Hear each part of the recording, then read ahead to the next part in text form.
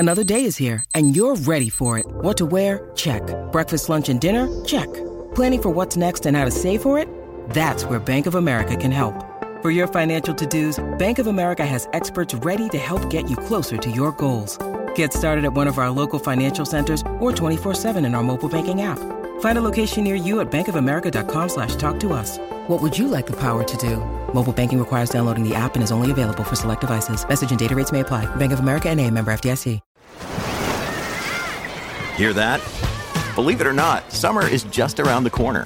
Luckily, Armor All, America's most trusted auto appearance brand, has what your car needs to get that perfect summer shine. Plus, now through May 31st, we'll give you $5 for every $20 you spend on Armor All products.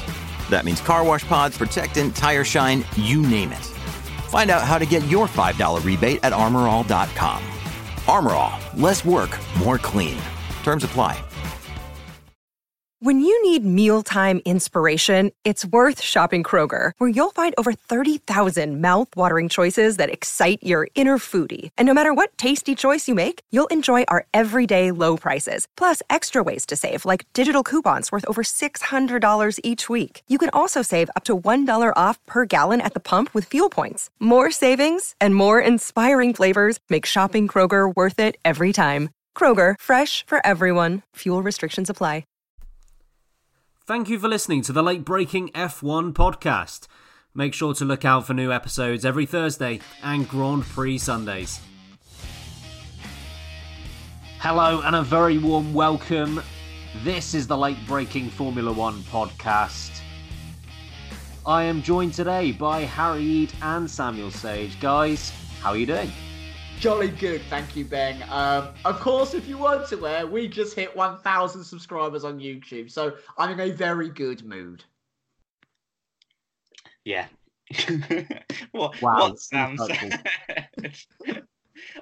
See, this happens. I always end up speaking second on anything we do, and whoever's spoken first, either Ben or Sam, ends up saying what I was going to say anyway. So all I have to say is, yeah, I agree. And you do it so well. Yeah. Today we're going to be looking into some more controversial comments made by Jacques Villeneuve. I know Harry is already chomping at the bit to get into that one.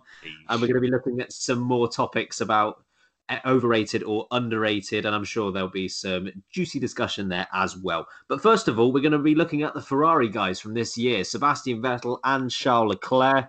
Locked in battle. They're fairly close in terms of points this year. They've both picked up victories. I'll start with you, Harry, just because, you know, you won't complain about being second. Who of the two has impressed you the most? It's Chuck Leclerc, surely. We all knew what a talent that boy was going to be. In fact, I don't think we even did, but towards the latter end of last year, we were like, oh, yeah, right. Sam, you said he was going to win the championship. Stop pointing at your face. I'm the only person in teammate wars that said he would beat the other driver. It's true. That's a very good point. Leclerc's had a stonking year. Perhaps we didn't think he was going to do quite so well straight off, and he almost won race 2 of the season. He probably should have won it had it not been for his engine problems. He's been mightily impressive this year, considering it's only year 2 of his Formula One career. He's made some mistakes that a person in their second year of Formula One should make and has made in the past, as people do. Baku qualifying, German GP, they're the two that spring to mind. He's had a hell of an impressive year.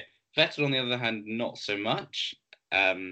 He's had some bad races, but since that win in Singapore, I think he's back to Sebastian Vettel that we all know and love.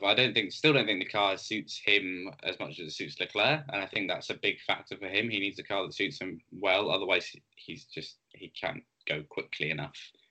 But since I win in Singapore, I don't know, that weight's been lifted off his shoulders, and he's put in some good performances that probably deserve the better results and that's actually been reflected. Overall, out of the two, definitely Leclerc is the one that's impressed the most. Sam, would you agree with that? Well, I'm just going to start off by saying the person that's impressed me the most off the racetrack is Sebi Vett, who is the kindest of gentlemen you have ever laid your eyes upon. He is such a wonderful individual, and I'm so very happy he's still at the top of our sport thriving, because I bloody love watching him. Interviews, talking to people, he's a great guy. But when it comes to racing this season, you can't look past Charles Leclerc's immense drive, immense rise up through the ranks of Formula One. He has turned up in this season. Everyone thought he will be, the Padawan to the master that is Sebastian Vettel, and he's blown him out the water. Not in terms of points, but I think in terms of performances. He's had so many more opportunities to succeed in Sebastian Vettel, and on more occasions has he grabbed them by the horns. If you just look at Saturdays alone, he has excelled so much. The most pole positions across the season, I believe. Has he got? He's got more than Valtteri Bottas. He's got more than Hamilton. So yeah, he's got the most poles in the season in a car that for half the season wasn't the best. Remember that Mercedes had 7 1-2s in a row in terms of locking out the grid. That's incredible stuff. And yet he's still got the most poles. I just think that his consistency isn't quite there yet. But in terms of the raw talent, in terms of the ability to turn up and deliver raw pace, he is doing such a fantastic job. And we all thought it would take a little longer than he has to cement what he's done. I had a lot of faith in him. I was being a little silly with how aspirational I was being, as I always am, for Charles Leclerc. But my God, has he turned up this season? I generally think he's probably the person who could take the fight to Lewis Hamilton before all others because he's got the car there, unlike Max Verstappen. I think Charles Leclerc can really do something with it. And I am so impressed by how level-headed he's being, by how calm he's always been, and by how well he has driven around that team and kept relationships good with Sebastian Vettel. They easily could have had a bit of an inter-team war, but they haven't. It's been really good to see from the youngster. Yeah, I think Charles Leclerc has had a fantastic year, and anyone who wants to argue against that is going to have a hard job doing so. But I think it does need to be mentioned that Sebastian Vettel has had a fair share of bad luck this year. The answer to the question, I still believe, is Charles Leclerc, like you two think. But Sebastian Vettel has had a solid year, and he has had a few inopportune moments. You look at the amount of retirements that they've each had, it's 2 each. But both of the 2 that Leclerc has faced have been self-inflicted, Monaco and Germany, whereas Vettel's were both through reliability issues. So I think Vettel has been a little more unlucky in that sense. And he's dropped points as a result of them. So he lost almost definitely 25 at Russia, and he probably lost 10 or 12 at the US as well. You can look back to Charles Leclerc's performance at Bahrain, of course, but ultimately he did still finish 3rd, so he only lost 10 points. And I think over the course of the season, through bad luck, Vettel has actually lost out a little bit more than Charles Leclerc has. Having said that, Charles Leclerc is in his 2nd season of Formula One. He's come from Alfa Romeo Sauber, done 20 Grand Prix last year, has been thrown into the Ferrari seat. I thought he would initially struggle, which to a degree was true, but he has picked it up much quicker than I thought he would have done. And if he does go on to beat Sebastian Vettel this year, even if he doesn't, he has matched up incredibly well against him, and he's given him a run for his money. Like I said, at the beginning of the season, he did struggle slightly, but that was to be anticipated. I think he was 82 points to 57 down after Monaco. But since that point, he has been the better driver out of the 2 of them. And it means that he's actually 44 points ahead since that mark. So I thought that early season struggle would carry on a little bit more, hence why I picked Vettel in teammate wars. And it's still not decided yet, but Leclerc has got the advantage in that respect. But yeah, Leclerc has delivered some scintillating performances. There are still a few gaps that he needs to fill in. He's still not the complete driver, but that will come with time and experience. And in terms of qualifying, I mean, Sebastian Vettel, no disrespect, has not been able to touch him.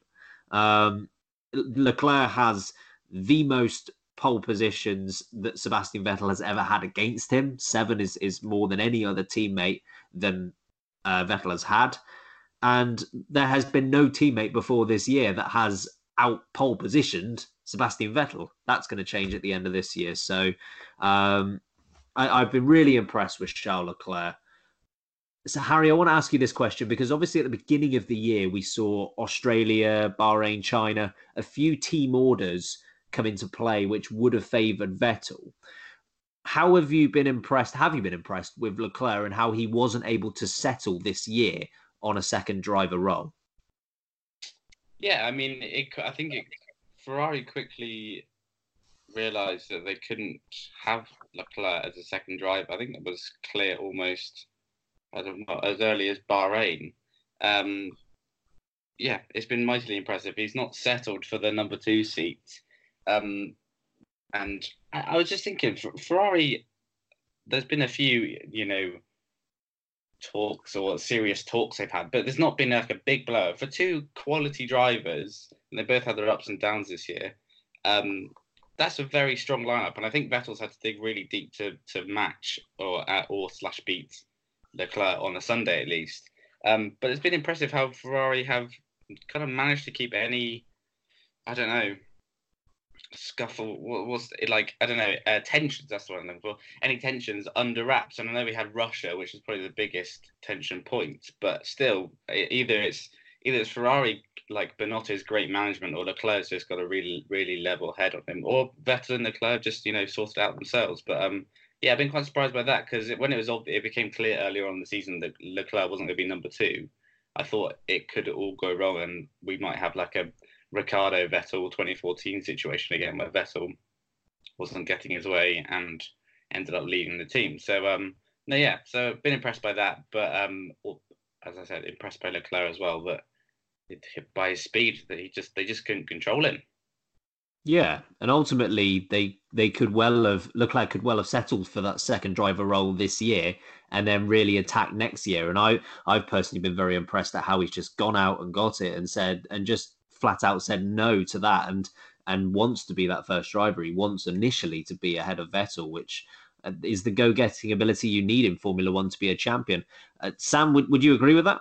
Well, you stated how he struggled initially in the start, and I actually completely disagree with you on that point. I think the moment he sat down in Ferrari overalls at the start of this season, he came out fighting and went, I'm going to be the first driver in this Ferrari team. The only reason he lost to Vettel in Australia was through team orders. He was the fastest driver come the end of the race and could have overtaken him if not told to hold back. In Bahrain, he would have beaten Vettel comfortably. Vettel span, remember, through no fault of his own. The only reason Charles Leclerc lost any points was due to reliability issues, due to engine loss. I think you talk about those differences of points, the gap gets a lot smaller, and you expect Vettel to be comfortably beating Charles Leclerc. The experience is outweighed massively. Charles Leclerc came in, and I think in the first 2 races, was better than Sebastian Vettel. And across most of the season, I think has been more consistently better than Sebastian Vettel. But you are right, in terms of the Russia thing was disappointing for Vettel. He probably should have taken home maybe 25 points there. And I think realistically, Singapore, Vettel outdrove Leclerc on what was a really difficult track as well. But overall, I think Leclerc has put himself as an equal driver to a 4-time world champion,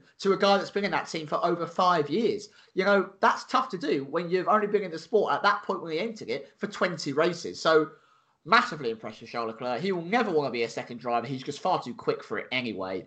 And I reckon 1 more year, if it carries on like this, Vettel maybe looks for something else and Charles Leclerc takes over the lead of that team. Be interesting to see.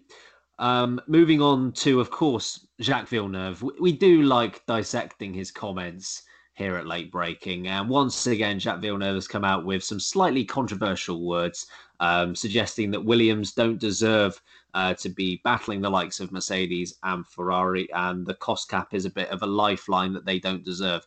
Harry, I love your reactions to Jacques Villeneuve comments, so I'm just going to let you go for it. Oh, God. I mean, it's annoying because it's just getting what he wants, isn't it? Us talking about it effectively, because he's saying it because he wants a reaction, but it's not even controversial. It's just downright disrespectful to the team that gave him his world championship, gifted it. He was in the best bloody car they had, and he's saying they don't deserve to fight with the likes of Mercedes and Ferrari. It's stupid. Why do we want to put down? I know they were once a great team, and I'm not suggesting that where they are now is not anything to do with them. It's not their fault. They've made mistakes along the way. That is clear. But as a privateer team, of which there aren't many left, they deserve to at least be able to compete with the likes of the powerhouses of Mercedes and Ferrari. And they can't do that at the moment because it just costs too much. They can't afford to put the money in the Mercedes Ferrari. So I don't know what Jacques' problem is. I think he's just saying it to, again, get a reaction, which congrats, Jacques. You're a moron, so shut up. Eloquently put. Sam, would you agree with what Harry said? Not with the same passion that Harry's presented. I'm going to come in from a different angle. I'm not actually as annoyed at the brilliant Jacques Villeneuve. I genuinely think there's no deserve in Formula One. You make your own luck, and Williams have put themselves in the doo-doo over the last few years, continually making poor choices. They don't deserve to be up at the top just because they've won championships in the past. Just like McLaren don't deserve to be first place just because they had Lewis Hamilton as their first driver or something like that. You don't deserve anything in Formula One. You have to plan. You have to be better, and you have to use your resources better than the other teams. It's the same as any sport. No one deserves anything. You get what you put in, you get a little bit lucky, and you have to take out of it the most you can. There's no deserve for me. But yes, I think there should be a cost cut. I think that Williams will benefit from it as much as pretty much every other team on the grid, and they should benefit from it because it's becoming ridiculous how much teams can spend. I think that they do deserve a better chance at utilising the resources they've got, and if that balances the playing field, then I'm all for it. But I do agree that they don't deserve, just because of their history, that they should be at the top. And I think that's kind of what he said, and that's where I agree with him. But if they can utilise this cost cap, if they can make the most of the limited resources, unlike the other teams, then good for them. That's what you should be doing in sport. I don't think they're going to particularly that well. I think the likes of McLaren, I think Racing Point now, who have always done brilliantly on low-cost budgets, are going to excel more than they do. But I wouldn't be surprised if we see them maybe jump above Toro Rosso again, Alfa Romeo, those kind of cars that maybe are a little bit up in the air. Haas definitely could fall backwards as well because they haven't got the expertise that Williams have got in the garage. I think this is good for Williams, but I don't think they deserve to be up the front. But yeah, I do think it's beneficiary for them. I still don't think it's a handout because I think it's bloody good for the sport overall. I'm not 100% sure Jacques Villeneuve understands how a cost cap works. So it's not as if Mercedes and Ferrari are instantly going to be last and second last, just as it's not going to be a case of Williams immediately surging into first place. That's not going to happen. A cost cap does not benefit small teams. A cost cap benefits efficient teams. This isn't about smaller teams getting up to first and bigger teams going down to last. It's about utilising the money that you have at your disposal and basically improving your pound per point, or however you want to phrase it. At the moment, Williams are terrible, and they are spending the same amount as midfield teams. So come 2021, if they are still in this same position, they're still going to be last. They're still going to be awful. The fact that there's a cost cap going to be introduced, which will scale back the likes of Mercedes and Ferrari, isn't going to therefore improve the performance of Williams. Williams' return on investment, or however you want to phrase it, is dreadful. So it doesn't hand them a lifeline. It just gives them a better ground in which to fight in the championship if they can work out how to make their money work a bit more effectively. At the moment, they're terrible at it. They need to work out how to do that in the next couple of years. And they don't, you're right, Sam, in what you're saying. They don't necessarily deserve to be at the top because they were there once. Absolutely not. I hate that argument. You should not be at the top because you were once there. Everything is earned in the moment. But the cost cap is all about making other factors relevant other than just an arms race in which you can outspend your opponents like Mercedes and Ferrari have done for so many years. It's about bringing to speed the likes of driver ability. It's about making factors such as clever engineering, innovative engineering. It's about making them more relevant and making just overall cost and overall spend such an overriding fixture on who does well and who doesn't in Formula One. So, yeah, and also Jacques Villeneuve seems to be having a go at Williams because they take home a profit every year. I don't think, again, he understands how Williams works compared to Mercedes and Ferrari. Mercedes and Ferrari don't necessarily need to make a profit on Formula One because they'll feel the benefit of that in the sales of their road cars. Williams don't have that. So, of course, they're going to take a profit every year. Otherwise, they wouldn't be in the sport, you muppet. But, yeah, that's pretty much all I have to say on that one, Jacques. I think we should move on. That's kind of our 5-minute Jacques Villeneuve rant over. I don't think we can take any more of him. In slightly more positive news, Antonio Giovinazzi has been confirmed in the 2020 seat alongside Kimi Räikkönen. So an unchanged lineup at Alfa. Harry, do you think this was a good move? I do, actually. I at one point wasn't really sure about Giovinazzi this year, and this is take 2 at Formula One. I know he only had a couple of races in 2017, but you've seen the improvement throughout the year, and I think he's definitely benefited from having Kim Sturr as his teammate.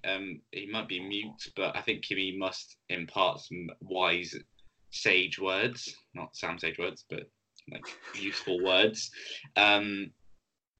Yeah, and we've seen the improvement throughout the year, and in qualifying trim at least, Giovinazzi's matching and sometimes beating Kimi now, which is impressive. Kimi is still a world champion, but he might still get him on race day. Yeah, I think it's a good move. Kimi's staying there next year, so they've got their experienced driver.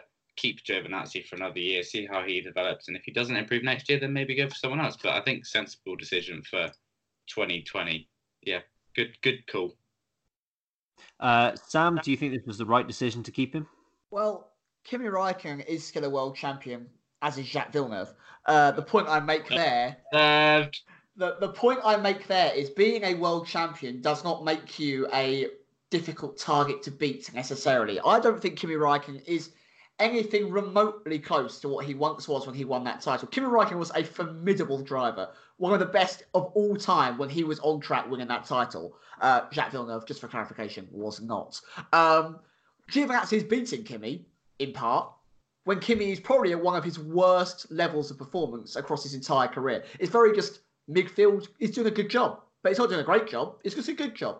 Yes, he's implying that expertise, but I don't think it's going to reflect that much on Giovinazzi. And it's hard to be passionate about Giovinazzi because he's just average. He's good. He doesn't make loads of mistakes, but he doesn't wow. He doesn't impress me. I'm not filled with excitement for the future. I don't think that Alfa Romeo can realistically build a team around him. He's already older than the majority of the youngsters in the sport anyway, and he's got less experience and less success. Yeah, okay, keep him for another year, but I don't think he's the future of this racing team. I think you've got people like Pascal Wehrlein, which showed a lot more promise, that are gagging for an F1 seat that you could have given a go and maybe spent less money on. So, yeah, good for him. I'm happy that he's in F1 because I do like him, but I'm also not wowed by the decision. It feels like an easy choice for Alfa to make for consistency until the regulations change. I don't know if we're going to see both those drivers in that team come 2021, nor do I feel they deserve to both be in that drive come 2021. That might be controversial, but that's how I feel about it. And Giovinazzi, like I said, average, good, not great. I kind of hope they take a risk and go for something a little bit different, but hey-ho, maybe next year. Ooh. oh, well, like I said, Pascal Wehrlein is an option. And then... Boring. It's not boring. It's not boring at all. He's a boring German. We're going to move on, folks. Ben, give your opinion. Yeah, I think it's a good decision. If this was heading into 2021 rather than 2020, Alfa might have taken a risk because obviously everything is geared up to 2021 at the moment. We're just seeing a bit of a lull in terms of the driver market, with the exception of obviously Nico Hülkenberg and Esteban Ocon making that switch. There aren't too many dramatic moves happening in F1 compared to last off-season. Everything seems to be geared to 2021, and they would rather play it safe, give Giovinazzi another year. I don't think one season is enough to completely rate a driver. I think it's enough to give you about a 70-75% inkling of how good a driver will be, but I don't think it shows you exactly how good they will be. I don't think it gives enough time. In which case, Giovinazzi gets one more year. If he can up his performances enough, he stays for 2021. If he can't, he's replaced. And it gives Alfa the power to make the decision there. So I think it was a good decision overall. I've got no problems with it whatsoever. Bit safe, yeah, sure, but that seems to be par for the course for 2020. All right then, all relatively fairly in agreement, I suppose. Just kind of like, yeah, expected, I suppose, for the next season. I think next season could end up being one of the most dull seasons of Formula One if things go tipping slightly the wrong way. Damn. I think it could be, judging on the way that the end of this year's gone, with Red Bull and Ferrari finally catching up, as long as that continues into next year, I think it'll be okay. That's what I'm praying on. Otherwise, but it could be dull. It probably won't, and Mercedes will win again. But hey-ho. Yes. We'll have to see on that one. Hopefully, Harry, for the first time in the last 4 or 5 years, you are right. I really hope so. You are the Williams. I've had enough of your nonsense, Ben. Nonsense. Good word. You are Good the word. HRT. The HRT of predictions. The HRT. That's harsh. Oh, Daniel Ricciardo race for those guys. Come on. Green Chandok, for crying out loud. The legend Exactly. of the sport. I've interviewed him. Yeah. And Senna. All legend. Anyway, moving on. The disagreements will probably start now because we're going to go into F1 overrated, underrated. Then we've played a few times before. We give 3 different things in Formula One. They can be drivers, circuits, they can be pretty much anything, concepts, and we will discuss whether they are overrated, underrated, or just about right. Harry, I'm going to start with you on this one. The first topic we have, one-shot qualifying. Woo. Underrated. Why? Because it wasn't the greatest concept in the world, but we've had worse concepts, but underrated because you never miss a lap. You never miss a quali lap. You're always watching quali. And if it rained halfway through a quali session, you might end up with a bit of a mixed up grid. So say it rained, it was dry at the start and you had the slower cars go out first. And then it rained towards the end, you had the fast cars, then they can't set a fast lap and you end up with a weird mixed up grid. So it threw a bit of jeopardy in there. We did keep it for a few years and it worked. It settled the grid pretty easily. And it puts, a bit more pressure on the drivers. They've got to nail the lap. It's that lap and that's it. So yeah, underrated. I like what we have now, by the way, and I wouldn't necessarily go back to one-shot quality, but still underrated as a qualifying format. Sam, what do you think? I can't believe I'm saying this. I am going to agree with Mr. Harry Eid. It is underrated. I don't think, as Harry said, actually, I don't think I'd swap it out for the current format. I really love qualifying. It's always so exciting. But yeah, I mean, you get one go at something. How often do you get one go at something and you get it right perfectly first time? I mean, some of the top crop of drivers, look how well Valtteri Bottas has qualified this year. You never know how often that can end up putting him at the top of something because he got the first run right, but Hamilton gets the second run right. It's irrelevant if Hamilton gets the second one right. Who cares? Bottas will be on par. I wonder how often that will change a championship fight because someone is better at going out there and doing a great lap. Not a perfect lap, but a great lap. The other drivers have to put a banker in, but that's your only lap. That's all you get. I don't like the weather idea because, yes, it jumbles up the grid, but I do also feel like we're robbed of an entertaining event. We immediately know that the front half are settled if it's dry at the start. You get a good race, though. Yeah, you do get a good race, but I want to see 2 exciting things happen. And that's why I like the current format of Formula One, because it is exciting. Regardless of weather or what happens with it, it's still exciting. I really like one-shot qualifying. I wouldn't bring it back, but I do still think it is an underrated concept. One-shot qualifying is getting 3 for 3 in terms of underrated. So well done, one-shot qualifying. You have one shot to impress. That's what it's all about. I mean, qualifying is all about setting the perfect lap. I just don't think it's... whilst I agree, I think the format that we have right now is absolutely fine, and I wouldn't necessarily change it. I think that one-shot qualifying is what the essence of that whole thing should be. It's about going out there, nothing to do with banker laps, nothing to do with giving yourself a target to aim for on a second or a third run. It's about going out there, nailing that lap first time, and if you don't nail it, you deservedly start towards the back of the grid. And I feel as if that ramps up the pressure slightly on the drivers, which is what we want to see. They are the best in the world and they should be tested at every single turn. So yes, I think it is underrated. 3 for 3. Congrats, one-shot qualifying. Bravo. Great to hear.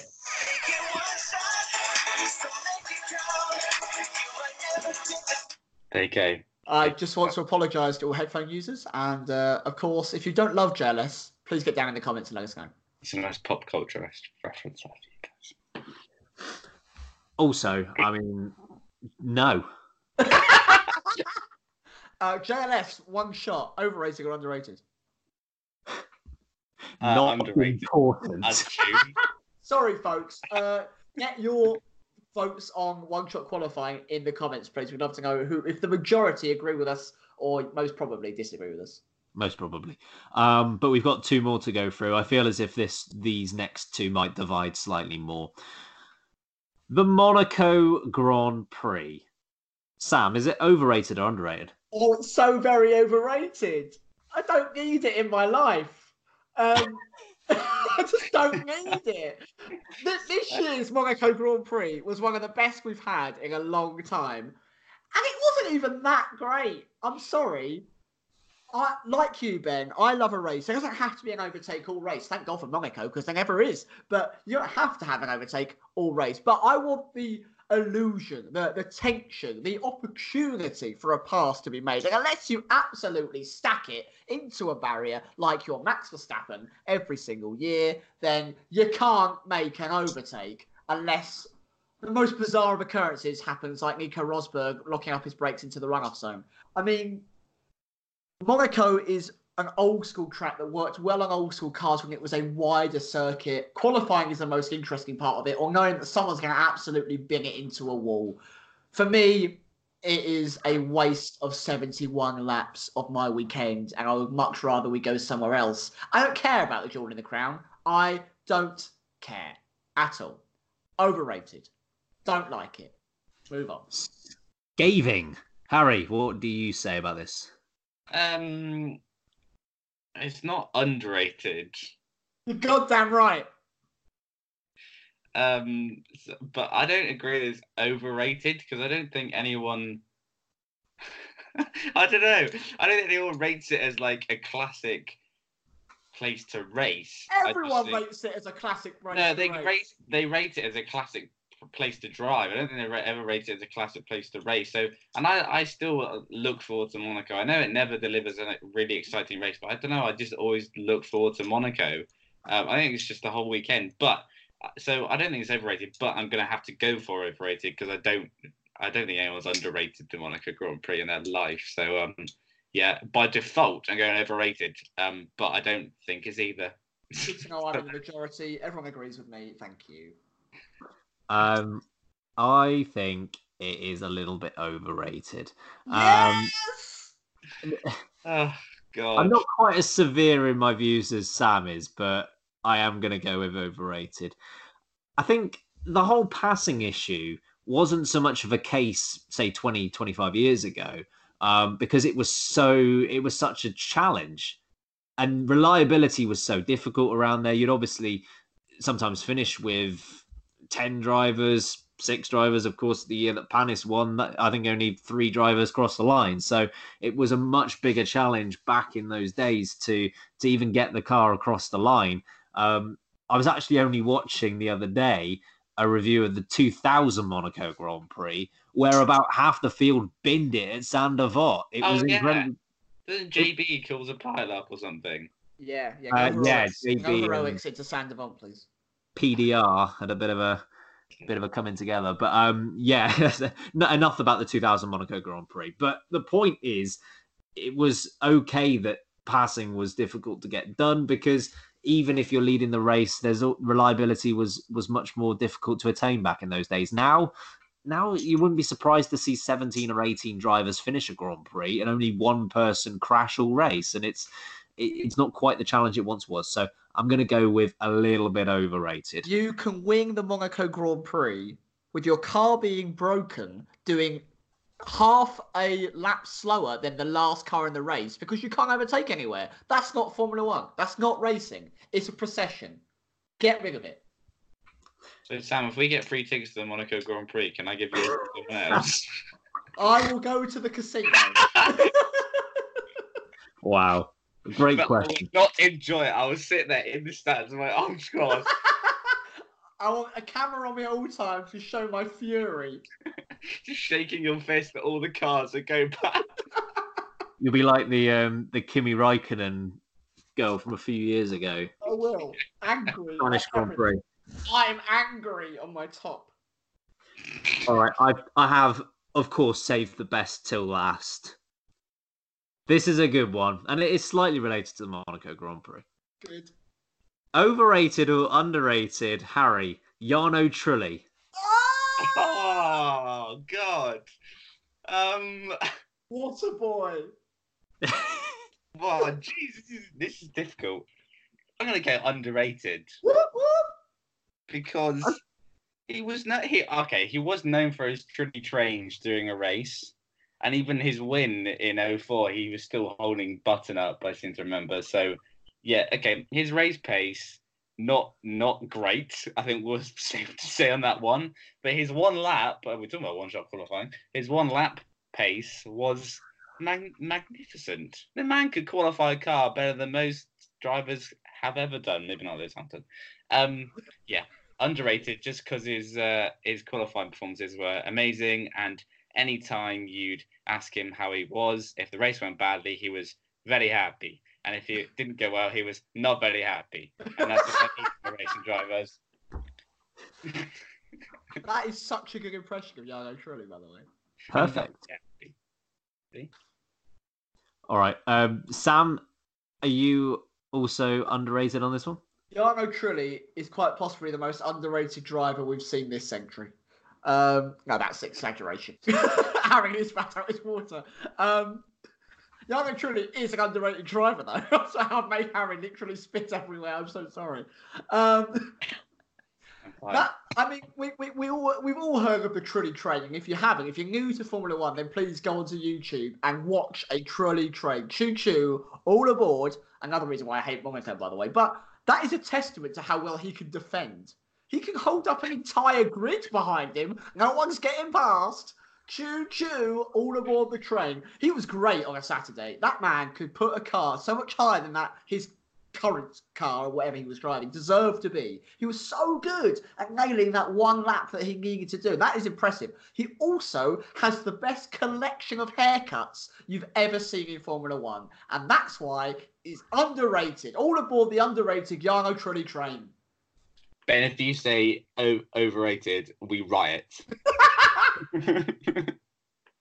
You know, people often say that Lewis Hamilton is the greatest qualifier of all time. They are utterly wrong because it's Jarno Trulli. Yeah. That also is slight exaggeration, but I am all aboard the underrated Trulli train. Yeah. Holding everyone up since '97. All right. Here's a list of the guys he out-qualified in his career, right? I'm excited. He out-qualified Frentzen 2 years out of 2. Whoa. He out-qualified Panis 2 years out of 2. Across 2 years, he out-qualified Fernando Alonso. He out-qualified Jenson Button over a season. He out-qualified Ralf Schumacher twice. And I mean, the best... So that's a fairly good list, I would say, that he has out-qualified in his career. And the best thing is, he wasn't out-qualified by a teammate across a season in all of his career until his final year against Heikki Kovalainen, when he got stuffed. You mean Babyface beat Jarno Trulli? And he's the only teammate who has beaten him over a season when he has had Alonso, Button, Ralf Schumacher, Frentzen. Kovalainen was the only guy. But point is, he was underrated. He was a really solid driver. And I feel as if he had a bit more reliability in his Jordan days, I think he'd have picked up quite a few podiums, more than he did. Had some good years at Toyota as well. And in that Renault, I'd have loved to have seen Trulli in 2005 rather than Fisichella. I don't think he would have beaten Alonso, but he beat Alonso the year before Alonso won the World Championship. Just bear that in mind. So, yeah, I think he was a really solid driver. Overrated, underrated, Fisichella. Overrated. Overrated. Anyway, that was fun. I can't believe Babyface beat Jarno Trulli. That is incredible. Yeah, genuinely. If he retired in 2010, he'd have gone through his whole career without ever being beaten by a teammate in qualifying over a season. But well, I want to hear what the viewers think about Jarno Trulli and about Monaco, actually. That's exciting. Please let us know in the comments. Yes, indeed. And with that, I think we can get ourselves out of here, Sam. Yeah, if you have enjoyed today's video, then please make sure you leave a like and subscribe. Thank you so much for taking the time out to watch. It means an awful lot. Until the next video, I've been Samuel Sage. I've been Ben Hocking. And I've been Harry Eads. And remember, keep breaking late. Sports Social Podcast Network.